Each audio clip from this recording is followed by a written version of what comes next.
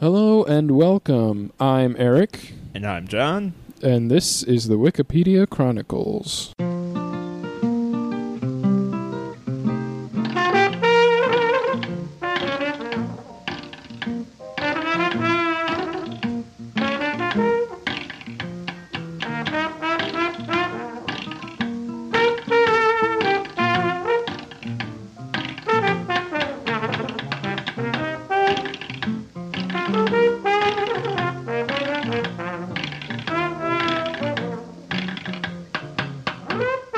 So this is a podcast where we start with a random article, explore it, then follow the links and see where it takes us. John, what's your article? I'm more curious about what yours is, to be honest with you, but Well, I'll start.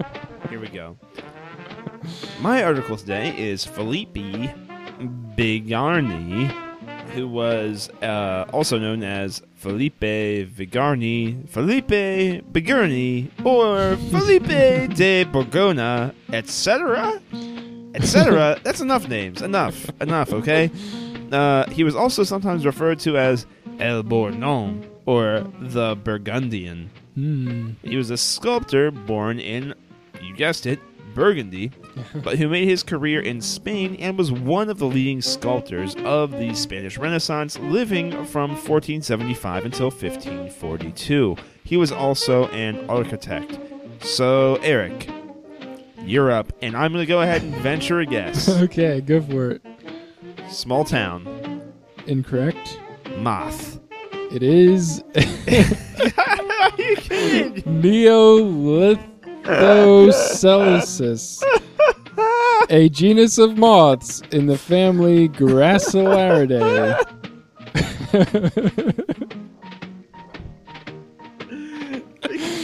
It can't be. How have we gotten this many moths? Like, no way. I can understand getting a, variety of organisms, Right. like living things, Biology but in general. specifically moths. There's so many other insects, aren't there? I'm There pretty sure there's a should lot of be. other insects. I certainly think that there are a lot of other insects out there. Plenty of frogs, snakes, birds, anything else, but Bacteria. There's so many microorganisms. Oh, Like, well, what? Why moths? Why? I get it. Like, the villages thing, that sort of made sense. Like, there's probably more towns out there that are towns Yeah. with no people than there are towns with a lot of people. I get that. Because all the people left those towns and went to the towns where there's a lot of people. But the moths, it just doesn't make sense, the moths. In any case, is it karmatic that we keep getting moths? Do we ever go with moths? we have gone with We the went with a moths. moth the one time. Yeah. And ever since then, we've never stopped getting moths. If you give a moth a cookie, I'm telling you. Literally, because we're on the internet, and there's a cookie in the internet, internet cookies. Listener, do you get the joke? Listener. Okay. I feel like they got the joke. I will have to try clearing my history. Or just clearing everything. Yeah. Just reboot, reinstall Throw the this whole computer. operating Let's just system. open the window. Let's just throw both of our laptops out into the street right now. We'll go to a stranger, Yep. commandeer their phone, and try the random article on there. Because the random article algorithm has been so messed up because we showed interest in moths one time. That's all we wanted. Was like moths? You like moths, huh? You're going to click on some of these links. Okay. Guess you like moths. Please read some of these moth articles that we have. Nobody else We have way too many of them. I wonder if that's what happens with Wikipedia's randomization algorithm, if it's like a matter of articles that haven't had that many views or page clicks, and it's just kind of like, well, here's this one. Nobody else is looking at it. You might as well. In which case, I feel bad for this guy, who is probably the place our article is going to go. Or our episode is going to go, I should say. Yep. Because this Felipe Bigarny guy, he's pretty darn good. His name is as follows. Felipe with an F. Felipe. Bigarny.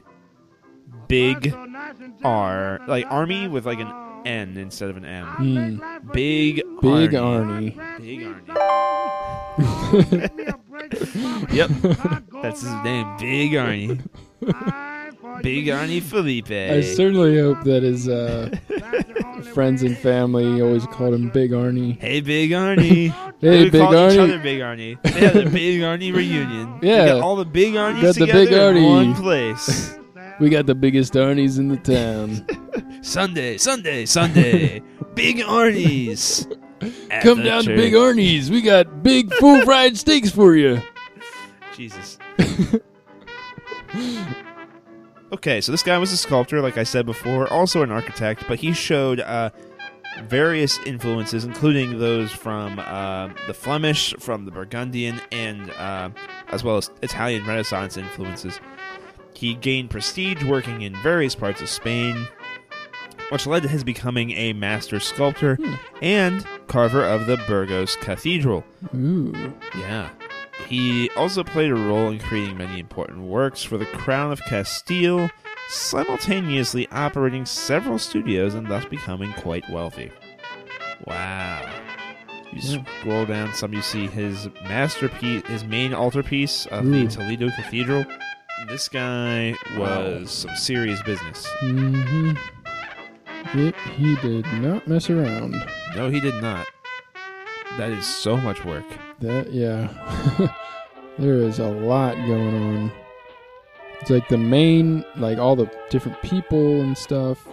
But then you have in between all the people, like all the little tiny, intricate little decoration and everything. Yeah, he didn't just stop at the scenes and the vignettes within the sculpture. He made the interim interesting as well, and that is something that seems almost entirely unnecessary, but at the same time makes it all the more impressive. Mm-hmm. I'm sorry. Okay, I'm sorry. I was so taken aback by that for so long. I was just staring at it, just like having my eyes scan it for more and more details. But wow, I'm impressed. Okay. Master sculpture indeed. Yeah. A lot of people say that. I feel like that's been given out a little, full-heartedly. And this guy I haven't even heard of. Yeah. Has come along and bedazzled me here. All right. So around 23, he ventured to Santiago, staying on in Burgos. There, he executed the technically precise reliefs of the main retrochoir of the cathedral in Burgos, which led to further contracts and a lifelong career in Spain. He would end up working in every sculptural genre of the time, executing both sculptures and decoration, and also working in both stone and wood. Wow. So he was a very talented man, working in every style, every material that was commonplace at the time. Yeah, I feel like people tend to gravitate towards one thing. They're like, all right, this is my, forte. This is what I specialize in. He's just like, I'll just do whatever. Yeah, and do it all very talentedly, it would appear. So this Toledo Cathedral picture we were staring at and gawking at and in awe for a few minutes is the basic structure of the main altarpiece, designed by Bigarny in 1499, for which he was contracted by Cardinal Archbishop Francisco Jimenez de Cisneros. He also prepared a figure of St. Mark the Evangelist and agreed to sculpt several reliefs for the altarpiece, which he did between that time and 1504. In the same years, he also made sculptures of Saints Augustine, Barbara, Gregory, Jerome, John the Baptist, and of the Assumption for the altarpiece of the University of Salamanca. I'm telling you, man, I really needed to be Catholic. Like, growing up, I feel like I missed out on so much stuff. Oh, man. Saint Barbara. Saint Barbara. Like, what? Okay. Whatever. In 1504, before? Like, in the 1500s, there's a Saint Barbara? I don't know. There's a Saint Margarita. She fought off dragons.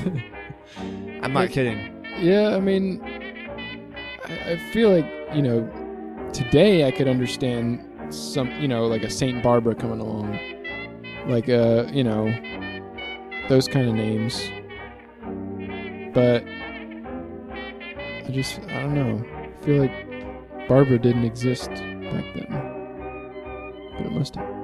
Let's look up Barbara given name and see. Wow. Okay, I guess it's a pretty old name. I like the picture of Saint Barbara more, though. She's holding this building. She's pointing at it like, "This is mine. Check it out." If you bounce over to the article for Saint Barbara, yeah, do you see that? Yeah. Like, yo, what up? This thing. She's like, "Hey, look at this. I made this. I made this." It's the best. The best. It's like she was just taking a selfie. Yes, Saint Barbara was martyred by her father, who was then punished by lightning. So, there you go. Do we just want to go over to Barbara and see what... I kind of do. She's already pointing at this thing. We're already here. Like, we might as well just be at Barbara at this point. This guy made a whole bunch of other really impressive sculptures, and you can continue to read about them in his article. Of course, any Renaissance sculpturist is pretty impressive, but this guy is definitely worth checking out. Yep. I encourage you to do Definitely top-tier sculptor. However, Saint Barbara, the early female saints are pretty darn interesting. I mean, we haven't even had a female pope yet, so you gotta imagine the things these ladies had to do. I feel like Saint Barbara just sounds like, I don't know, some kind of Lifetime movie or something. It does. Though I may be thinking of like St. Elmo's Fire or something. I don't know. She's known as the Great Martyr Barbara, an early Christian saint and also martyr. Accounts of her existence place her in the 3rd century in Nicomedia, or present site Turkey, or also maybe in Heliopolis of Phoenicia, which is present-day Lebanon. There is no reference to her in the authentic early Christian writings, nor in the original recension of St. Jerome's Martyrology. Her name can be traced to the 7th century, and veneration of her was common, especially in the East, from the 9th century. Because of doubts about the historicality, I'm going to say, instead of that word, of her legend, she was removed from the general Roman calendar in the 1969 revision, though not from the Catholic Church's list of saints. So this is a saint who is Saint Barbara, who may or may not exist. Interesting. So they took her off the calendar. That's how they get her. That's how they get you. Took them until 1969, though. I mean, from the 3rd century until 1969, she had a good run. So do they... I don't know what's up. I don't know anything about that Roman calendar. I assume they have different saints on different days or something. Yeah, they have Saints' Days. Don't forget All Saints' Day. Yeah. That's where they throw the rest of the saints. Yeah. They celebrate them there. We have way too many saints for every day of the year, so... Okay, so... according to hagiographies,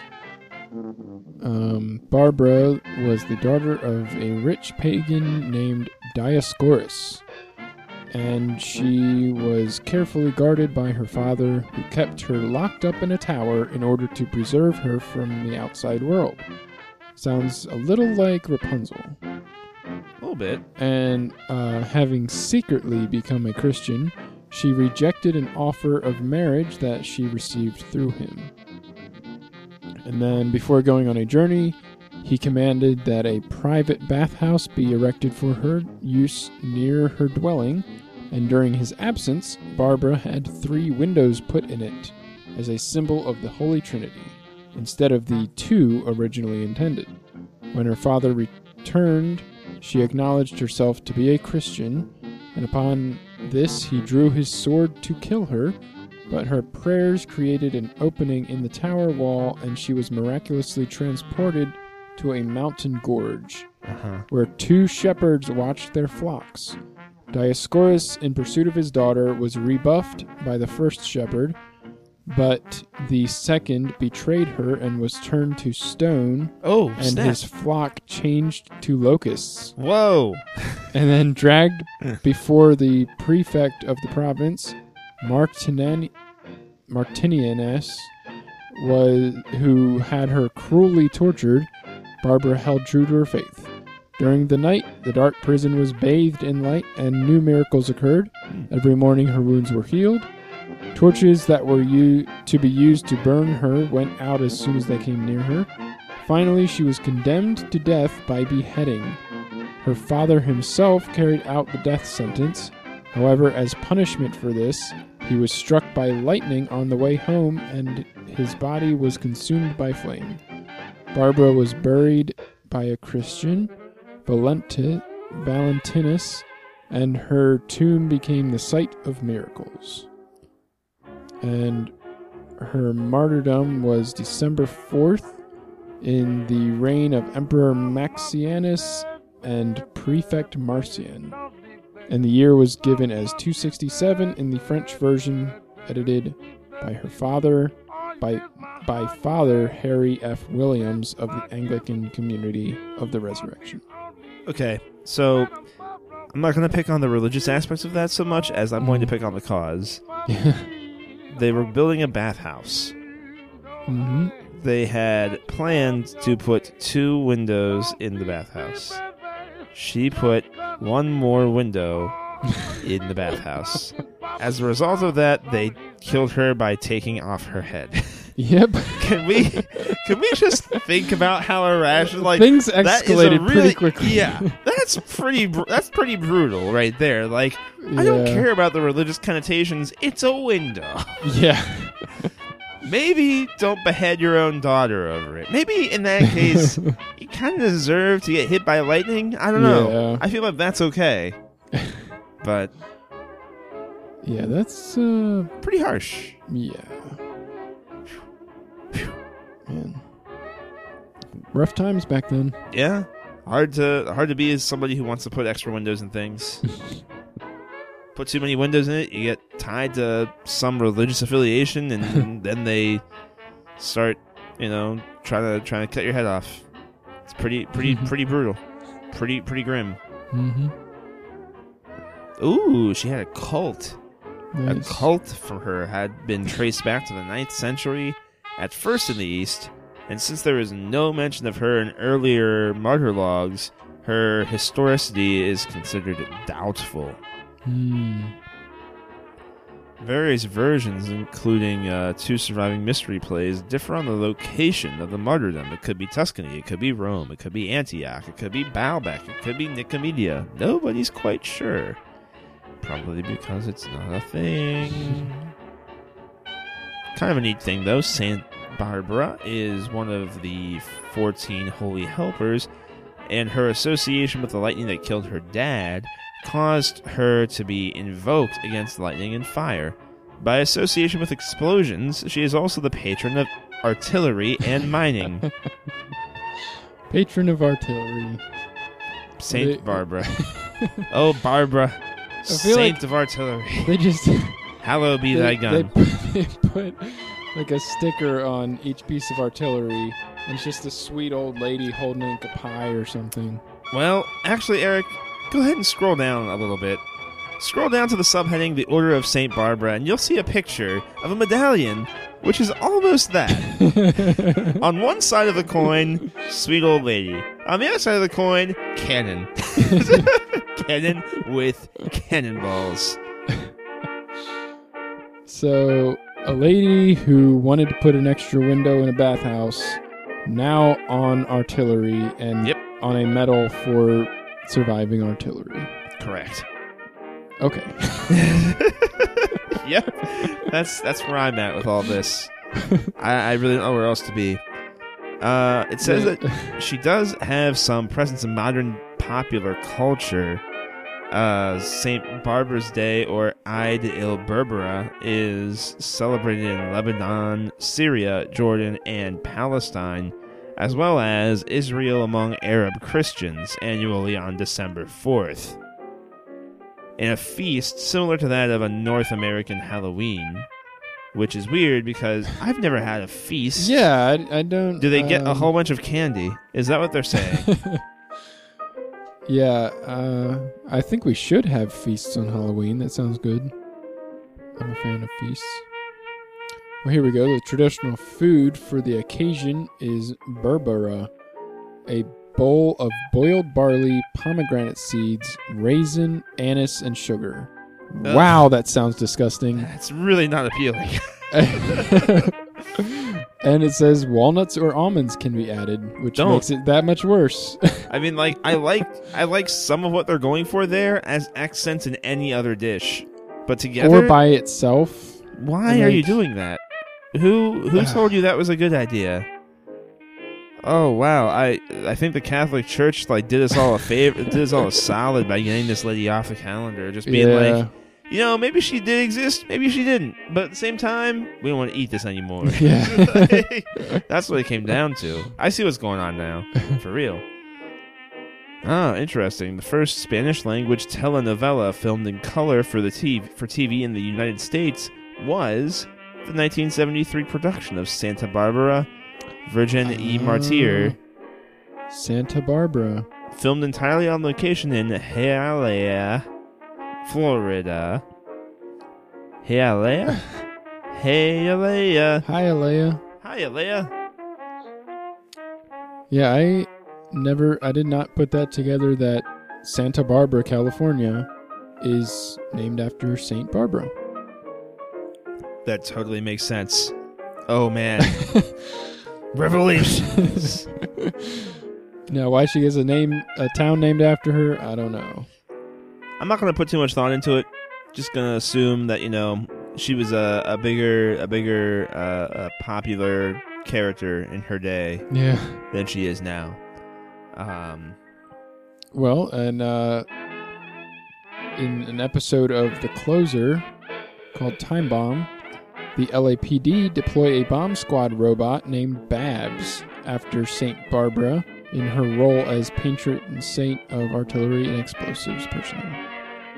Although, of course, there's also a play by George Bernard Shaw called Major Barbara, in which the title character is an officer in the Salvation Army who grapples with the moral dilemma of whether this Christian denomination should accept donations from her father, who is an armaments manufacturer, which directly references, of course, the patron saint of artillery, Saint Barbara. There's also a song by The Hold Steady called Don't Let Me Explode, and it mentions Saint Barbara. Wow. Well, that was an adventure of an article. I mean, that was a good place to run over to, for sure. So where to from here? That's the tricky part, because I don't think we're going to be able to top this. You can go to Barbara Given Name and see if there's any other Barbaras that are notable, other than, Barbara Streisand or... Barbara Manatee. Yeah. Wait, where do you see the link to Barbara Given Name? Down at the bottom, see also. Ah, okay. See also. There's also a link to something called Kalgoorlie, which is a mining town. Kalgoorlie. Where's Kalgoorlie? It's under the heading patronage. Oh, okay. But we have done towns before. We haven't done too many names. So. We haven't done general first names, just Barbara as a name. Maybe we should just go to that and see what it is. All right, let's do it. Barbara Given Name. So it's the feminine form of the Greek word barbaros, meaning foreign. And in Spanish, Portuguese, and Italian, it means barbarian or barbaric. So that's a lovely name to give somebody. Yeah, that's a real winner. If you want your kid to behave and be docile, you sure want to name him this. Well, barbarian and barbaric kind of goes along with artillery. I suppose. I mean, it's not subtle. So other saints that have this name are Barbara Avrilo, known as Mary of the Incarnation, and Barbara Koob, also known as Marianne Cope. What? Okay, hold on. If you have a different name entirely... Mary is not Barbara. Who said that Mary was Barbara? Who told you this? Come on. It is among the top 100 most popular names for female babies born in Chile, Hungary, Poland, and Slovakia. Of the top 100. Not the top, 25 or 50. Top 100. Top 10 names given in Czech Republic and Georgia. And there's also the Russian variant, Varvara. Varvara. I've not heard that variant. Nah, we're pretty narrow-minded in what kind of, Russian female names get embedded in your head. Like Igna. Agabovagana. Well, in the 1930s, Barbara was third place in popularity in the United States. Oof. But in 2013, it is in 838th place. Whoa, that dropped quite a bit. Quite a bit. That's like dead last. I guess it kind of right down there next to Ethel and some similar names like that. It's just not. It just seems old fashioned now. Yeah, it's very antiquated. Ooh, yeah, antiquated. Good way to put it. Yeah. There are a lot of variants. Oh boy, this is gonna be fun. I wish they sorted it by languages, but they just kind of have a list of variants. How are we gonna break this down here? Well, we can't say the Chinese one. Yeah. Maybe not even the Greek one. The Chinese one, to be fair, does look like two B's. Yeah. Like two B, BBR. And we can assume the last one is R. Yeah. BBR. BRB. Well, a lot of these are just Barbara. Some of these. Varvara.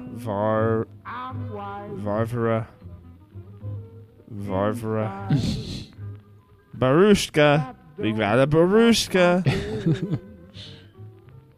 Baba, which I've never heard. I'm disappointed at the lack of Babushka. There's Barbara. There's just Bar. Yep. Babby. Barbell. Babette. Babs. I like Babs. Yeah. Biba. Barbella. Babin. Bearbree. Bara. Baraball. That's bearable. Barbell. Barbell. Barb. Of course, Barb. Barbara. Barbara. Barbara. Barbear. Barbarella. Barbary. Barbie. Oh, snap. I didn't even think of that one. Bardora. Barbara. Yep. Barbro. Barbro. That. I want there we go. A son and daughter named Barbro and Barbara. There we go. Life plan. Barbro. Right there. Barbaro. We got Bara. Basia. Baska. Basineka. Barca. Berber. Bobby. Bobby. Borbala. Varvara. Barunca. Bapapa. Barborca. Barbus. Barus. Babuska. Yeah. Some cool names. I'm really kind of disappointed that we don't hear a lot of those, but it's interesting how many cultures it has permeated for sure. Yeah. Now we have our options of the next article limited to countries or people named Mary or people named Barbara. Yeah, there's a lot of Barbaras. Ooh, Pennsylvanian politician. Hey, there we go. Let's see what we got. Barbara Adams. Barbara. Gotcha. Disappointed that Barbara Manatee is not in this list. Felt like she would have been a significant enough figure in the childhoods of many internet users. Okay, Barbara Adams. Not much to say about her. Sure isn't. Born in 1951 in Kansas. But she's not in Kansas anymore. Appointed General Counsel of Pennsylvania in 2005 by Governor Ed Rendell. And she held that until 2011. And, okay, so even though she was born in Kansas, she was raised in Pottsville, Pennsylvania. Okay. And she had been a partner with Duane Morris LLP in Philadelphia since 1986. And she joined that firm as an associate in 1977. And she graduated from Temple University School of Law in 1978. So, what is a general counsel? That's a darn good question. As a person who kind of studied that sort of thing, I should know that. But I mean, it's not an attorney general. I know what an attorney general does. General counsel, I feel like, might be kind of a sidearm to the attorney general. Well, do we want to go there, or do we want to go elsewhere? Yeah. Pottsville could be interesting. Pottsville could be interesting. So could Philadelphia, for that matter. True. Doesn't Pottsville have Yuengling? Pottsville does have Yuengling. That could, that's some branding waiting to happen. Right there. Alright, well, bouncing over to General Counsel. Just answer the... oh, there we go. It is a Chief Legal Officer. So, literally like a General Counsel. Like, Legal Counsel. Basically appointed to the Pennsylvania state government as someone who is going to give them legal advice. Yes. At the highest levels, of course, but still. So, should we go on to Pottsville? Let's do that. Let's go. I'm sure there is much to say about Pottsville. Boy, is there ever. Population of 14,324. Nice big number. It's a city that lies along the west bank of the Schuylkill River, directly 97 miles northwest of Philadelphia. It is located in Pennsylvania's coal region, but coal is not what this town is known for. No, sir. So this land actually was granted to William Penn himself. And It comprised all lands west and south of Delaware and the Schuylkill. And the site of Pottsville was originally in Chester County. And then, when the Legislative Council on May 10th, 1729, enacted the law erecting Lancaster County, Pennsylvania. What up? Shout out. Okay. Which included all the lands of the province lying westward of a straight line drawn northeasterly from the headwaters of Octorara Creek near the southern borders, marked with blazed trees, to the Schuylkill River. Then this placed Pottsville in Lancaster County. Wait, what? Hold on. By enactment of the same council approved on March 11th, 1752, Berks County was erected. This placed Pottsville within the limits of that county. But so it just kept getting pushed out into different counties as they... You take it. No. You take it. No. They kept like, wait a minute, we can make another county here. Yep. Wait a minute, let's make another county here. No, you. So, yep. Once, I guess, Lancaster County used to be much, much bigger. It was. It was huge. But, on to the main event. In 1829, D.G. Yuengling and Son established what is now the oldest operated family beer brewery in the United States. And in 1851, Pottsville became the county seat.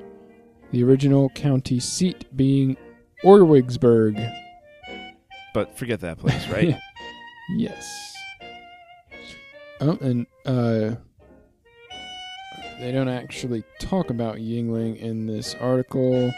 Except for that brief mention of them being established. But, as it turns out, there isn't only a tie to the beer industry here. The fashion industry has a pretty big tie to Pottsville as well.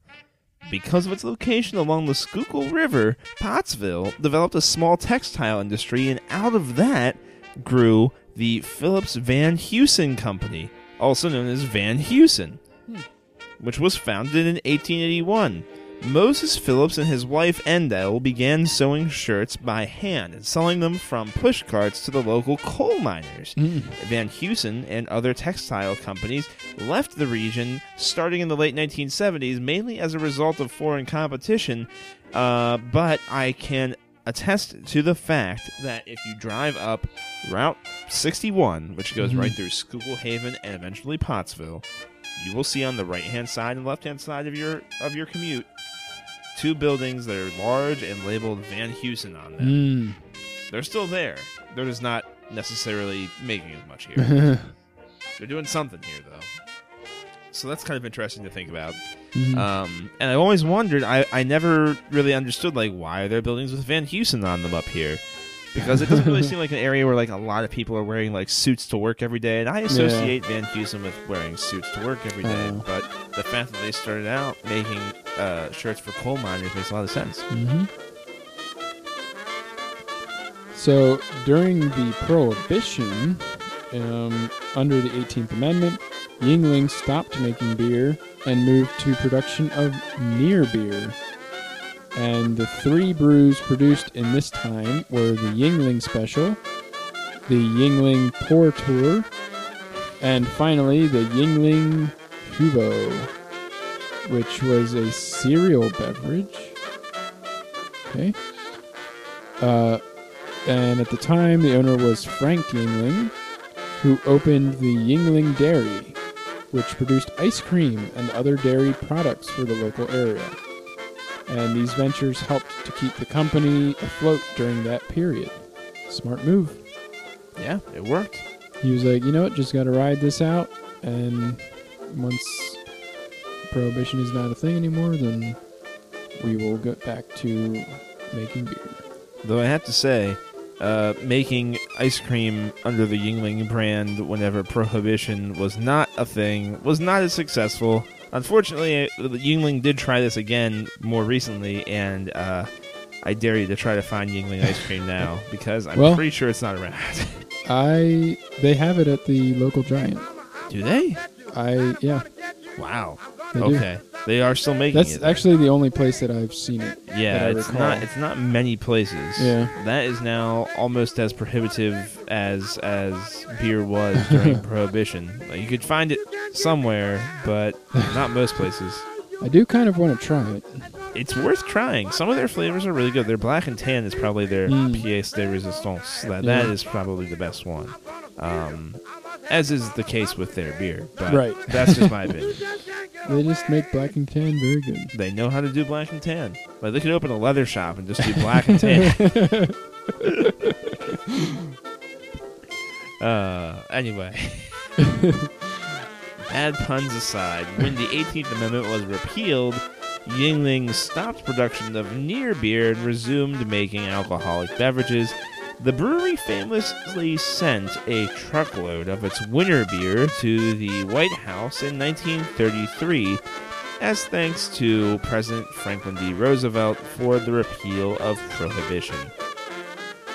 The Yuengling brand still continues its family-owned business today, mostly in Pottsville. It is the second largest American-owned brewery after the Boston Beer Company, who produces Sam Adams beer. The Yuengling Dairy was operated by a different branch of the family from the brewery, and business declined, and the dairy folded as of 1985. Attempted buyouts of Yuengling by large conglomerate breweries have all been unsuccessful to date. Very happy about that. Me too. Because, I mean, they got a good thing going. They don't need any buyouts. They don't. They're pretty good doing their own thing, obviously, I think. Pretty obvious. They know what they're doing. As learned during the tour of the brewery, they just pass down their, brewery to the next generation, but they must buy it, legitimately. Which is one of the best traditions in any business I have heard. Yep, rather than just, changing hands, here you go. Need to actually work for it and... Here's all this money, here's all this capital, here's all this property. Have fun running the empire, bye! That's the worst strategy. Yeah. It's awful. They actually had an NFL franchise in Pottsville. From 1925 to 1928, the Pottsville Maroons, I keep wanting to say morons, played in Sportsman's Park. Yeah. But they... I've passed a sign that has this story on it so many times on my way to college and back. It's not even funny, but it's kind of sad. Yeah. They essentially just relocated to Boston, became the Boston Bulldogs, and then folded in 1929. Or, became the Patriots, whichever came first. The thing was that this team had claim to the NFL championship, but for whatever reason, the title was awarded to the Chicago Cardinals by NFL President Joe Carr. So if you think that Roger Goodell is the most controversial NFL president, no. If you ask anybody in Pottsville, it's definitely this Joe Carr man. And there's still a sign there to this day. It's a shopping mall. There's a grocery store and a beer distributor and a place, oddly enough, with the same font as the one in New Holland, Palermo Pizza. I'm not kidding. It's Palermo Pizza, blow for blow, is in this strip mall. And by this sad little strip mall, they have a sign saying, "We won. We won the championship right here at this strip mall.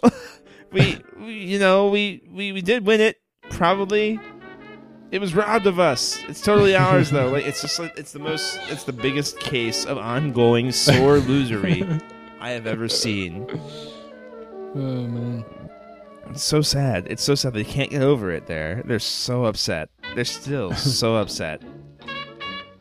Until the middle of the 20th century, Pottsville was also a popular destination for many traveling acts and vaudeville performers, which is kind of odd to think of. Yeah. The 1929 film Birthmarks stars comedy legends Laurel and Hardy as they attempt to reach Pottsville by train for one of their booked performances, which is also very difficult for me to conceive. Pearl Bailey had also once resided in Pottsville during the early part of her entertaining career. Citation needed. Haha, gotcha. Soldiers in nearby Fort Indian Town Gap, that's not close, were prohibited from visiting Pottsville during most of World War II due to the large amounts of illicit venues and activities present during the time. Citation needed. Oh man, citation. Man. Give me that citation. I want to know about that. That sounds like fun. Okay, cool. In August of 1997, the Pottsville Railway Park Little League All-Star Team participated in the Little League World Series in Williamsport, PA, representing the United States Eastern region. In the World Series, they defeated Dyer, Indiana, 1-0 in an extra inning game. The following evening, they played and lost to Bradenton, Florida at Lamade Stadium before an estimated 35,000 fans. the largest crowd ever to watch a non-championship game. Citation needed. Indeed, Wikipedia. Citation needed. The team played their final game against Mission Viejo, California, losing 3-1 and finished one game shy of the United States Championship game. Yeah, and then in 2007, they completed a streetscaping project on Center Street. And in June 2011, the city of Pottsville became the county's transportation hub for STS, Schuylkill Transportation System, bus service throughout the county, with the $16.1 million Union State Intermodal Transit Center at 300 South Center Street. And yeah, so there's a lot of historical places still there, including D.G. Yuengling and Son Brewing Complex and Franklin D. Yuengling Mansion, listed as on the National Register of Historic Places. I think the best place for us to go from here is probably why we came here in the first place, which would be D.G. Yuengling and Son Brewing Complex. Let's do it. Yuengling. Hooray. Oldest brewery in the United States, blah, blah, blah. Second biggest after Boston Brewery. You know that part. We just told you. Were you listening? You weren't listening, were you? Whatever, it doesn't matter. Yuengling is pronounced, as we've been saying it, Yuengling. Its founder's surname and the German term, as it turns out, for young man. The family-owned brewery, as Eric said earlier, changes hands whenever the younger generation is old enough and, well-moneyed enough to buy the place, which is, that's going to be a feat for the next generation, let me tell you. Yeah. They're going to team up. They're going to have to, all work together to earn that place, I'm telling you. This gives a much more thorough history of the brewery, though. It starts out with D.G. Yuengling, or David Gottlob Yuengling, who emigrated from the Yuengling. Yuengling. He was jungling so many things that he ended up dropping one, and he had to chase it to the United States in 1823. Well, he's got a lob that he's jungling. He has a lot of things he's jungling in his mind as he leaves the suburb of Stuttgart, Aldingen, in the Kingdom of Württemberg. His anglicized surname, of course, took him from being Jungling to being Yuengling. And he began the Eagle Brewery on Center Street in Pottsville in 1829. Hence the eagle in the logo. Indeed.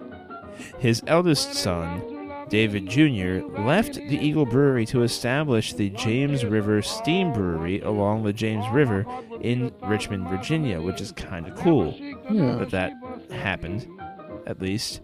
The first brewery burned down in an 1831 fire, and the company relocated to West Mahantongo Street at 5th Street, its current location. The Eagle Brewery changed its name to G.G. Yuengling & Son in 1873 after Frederick Yuengling joined his father, David, in running the company. Although the company's name changed, the bald eagle remained the company's emblem. Ooh, I didn't know this.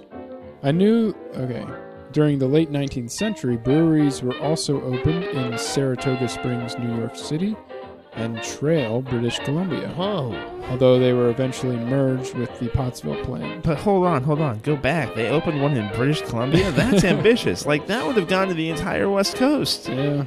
They probably regret closing that one down. Like, right by Vancouver? Oh, my word. That would have been beautiful if they had kept that up. Yeah, now they just have one in Pottsville and Tampa, Florida. That's amazing, though. That's in the 19th century. That's in the 1800s. They were already that expansionist. That's pretty ambitious for the 1800s. Yeah. Wow. Frank D. Yuengling began heading the company in 1899 after his father, Fred, died.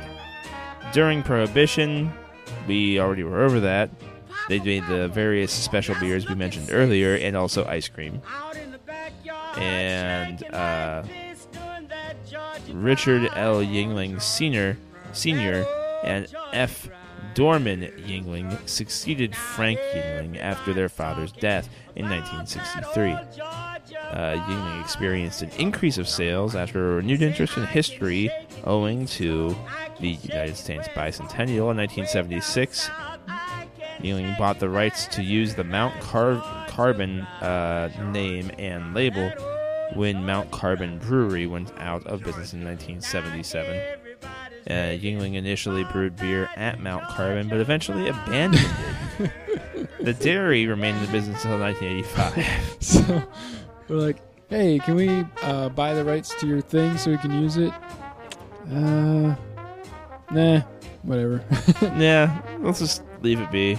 Forget it. Which, I mean, I guess that's fine. Yeah. I mean, do they really need to? Probably not. Let's be honest. Let's be real.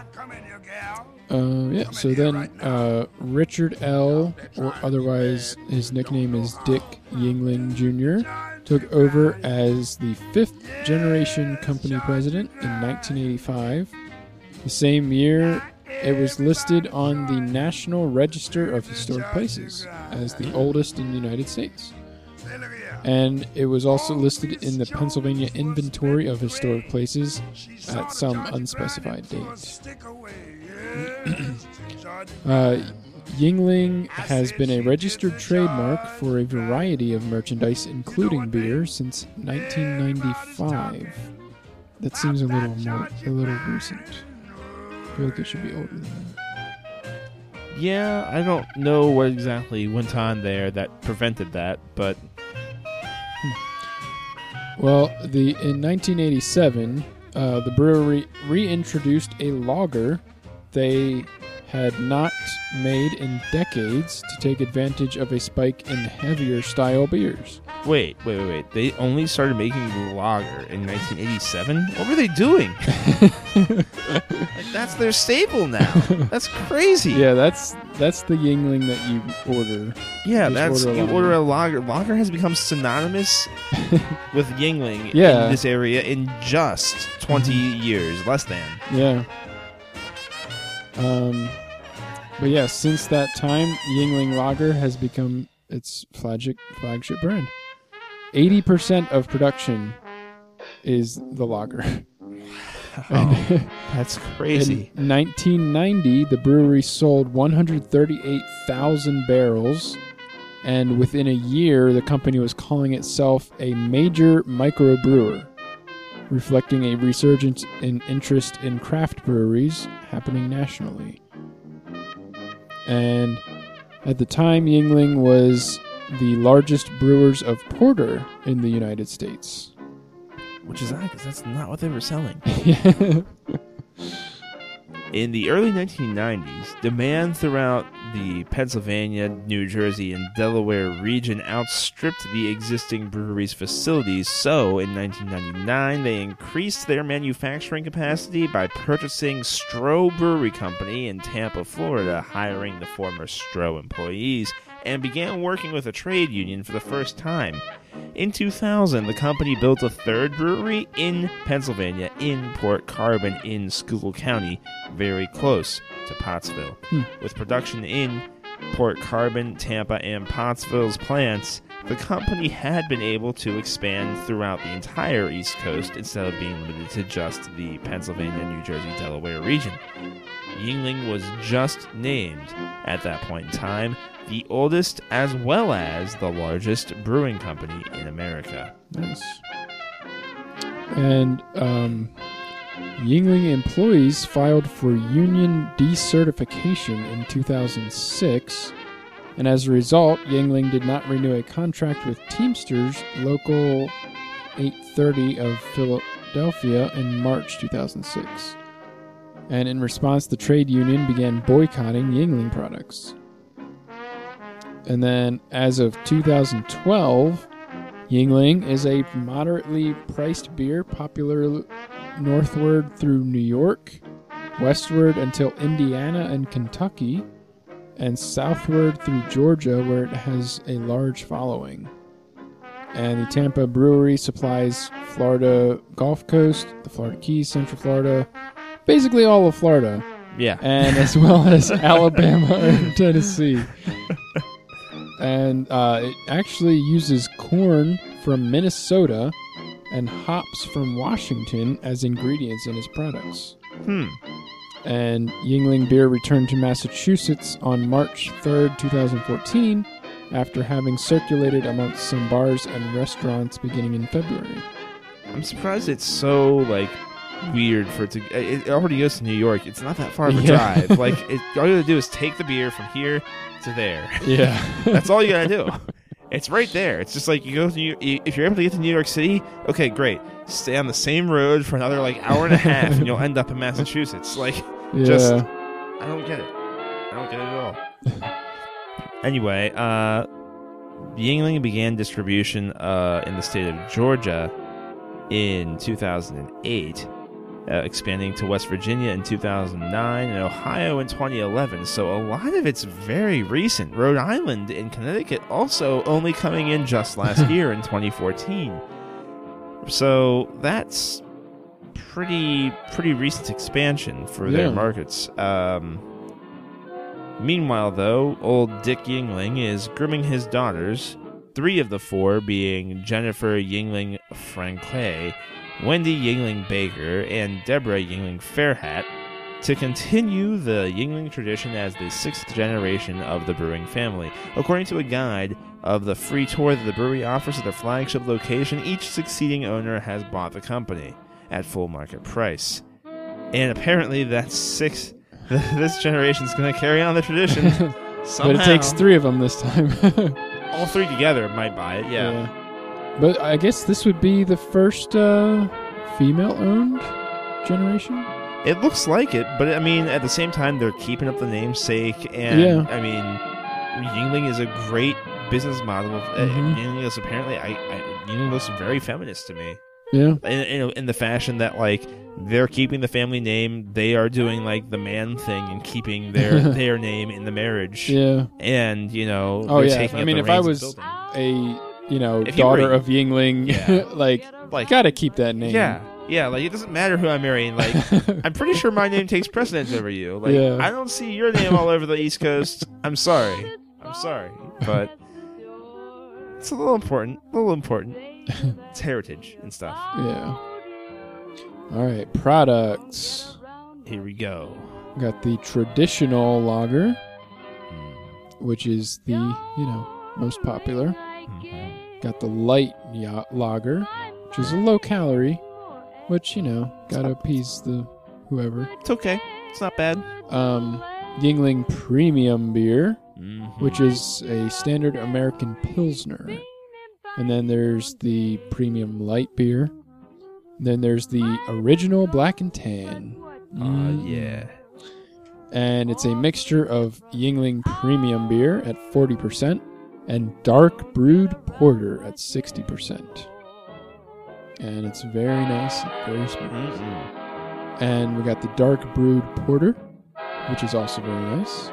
A Baltic Porter with a very dark cola color, appearing almost black in the glass, with a pale tan head and a strong malt flavor. And instead of using the traditional top fermenting ale yeasts in most porters, they use a bottom fermented. Few mainstream breweries produce in this style. And we got the Lord Chesterfield Ale, named for Philip Stanhope, 4th Earl of Chesterfield. Yes. And this is Yuengling's hoppiest beer. This is not a true ale, as it is brewed with bottom fermenting type lager yeast. Like the traditional lager, it is usually sold in green bottles, but also in cans, and has an element of corn in its profile. It is very carbonated and tends to sprout a large but short-lived head when poured. As of 2007, Lord Chesterfield is no longer sold in kegs. However, quarter kegs were put back on the market in 2008. Then we got the Yuengling Bock. And it was introduced in February 2009. And it was the return of a discontinued beer that was last brewed in the 70s. It was sold draft only, and it was a spring seasonal beer. Then we got the Yuengling Oktoberfest and the Summer Wheat, which is less hoppy than the normal brew. And then the no longer produced Old German, which is a slightly sweet lager sold in short brown bottles that resemble barrels.